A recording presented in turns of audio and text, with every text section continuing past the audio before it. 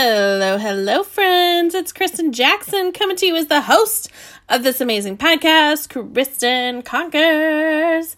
In tonight's episode, we are talking about things to do when you are preparing for a new month, because it's 11:30 here in Central Time Zone in the US of A, and it is almost February, friends. So I want to give you all the goodness to get you ready to go for a new month, okay?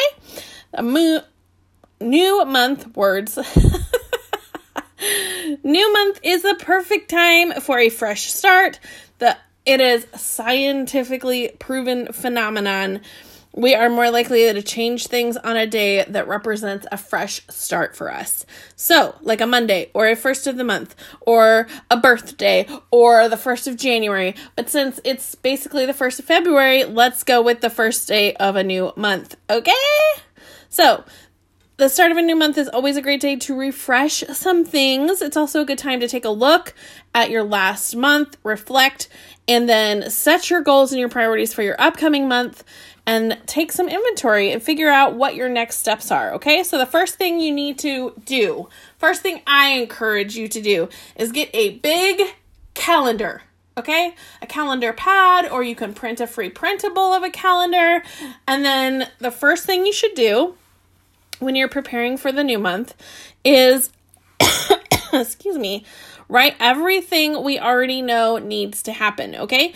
Any important appointments or birthdays, we write those down first, and then we go on from that. The next thing we want to do is take stock of last month. This last month, what things did we miss, okay?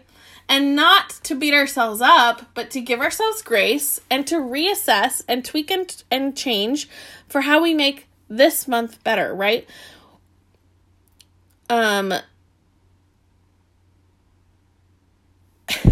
Sorry, I just had a total brain fart.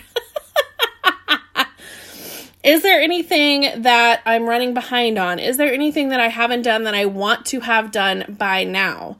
If so, we make those things a higher priority as we move into this next new month.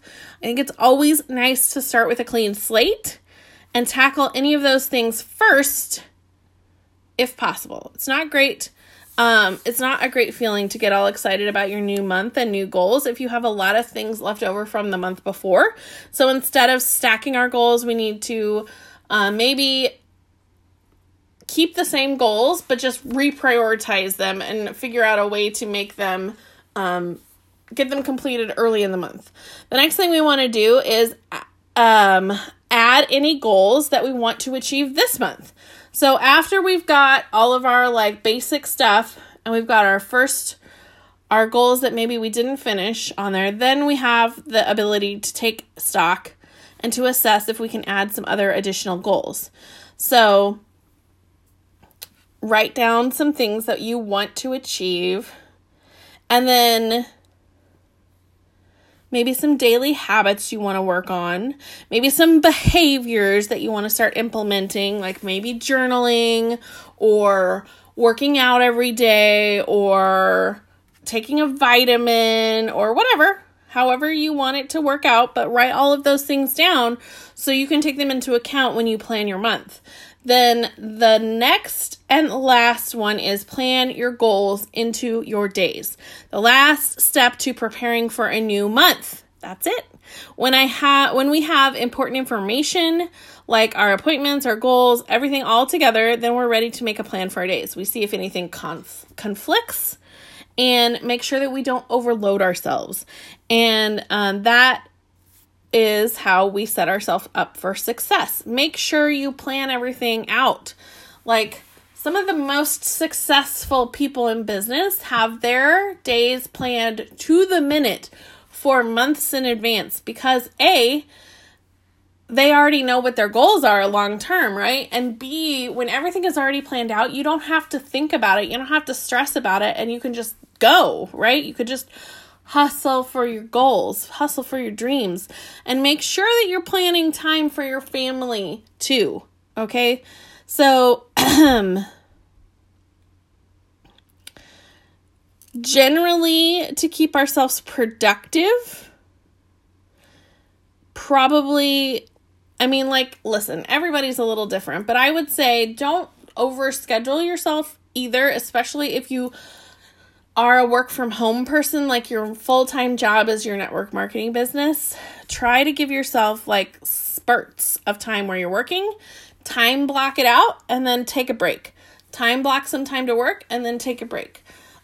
Because we will get complacent and bored, and then we won't get all the things done. Okay. So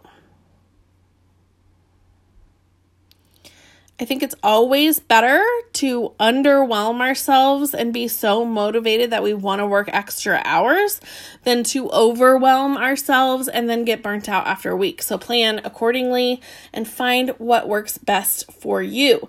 This is my thoughts on preparing your month.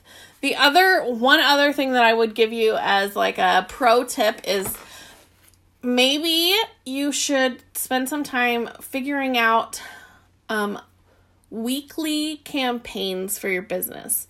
So like for me, the first week of the month, I focus on a specific product launch because we always release it only for a limited time at the beginning of the month. The second week of the month, focus on your business and recruiting people who would be awesome at your business. Help people get started in business for themselves. Third week of the month, maybe you focus on special sales and releases that your company might have. And maybe the fourth week of the month, you focus on testimonials or results photos or however your business works best for you. But when we run it like that, it makes it a lot easier to plan our content around what the overarching theme of the week is. Just some tips for you guys. I hope that you have an absolutely massive, amazing February. I love you guys so, so much, and I cannot wait to chat with you tomorrow. Have a fabulous evening. Love you guys. Bye.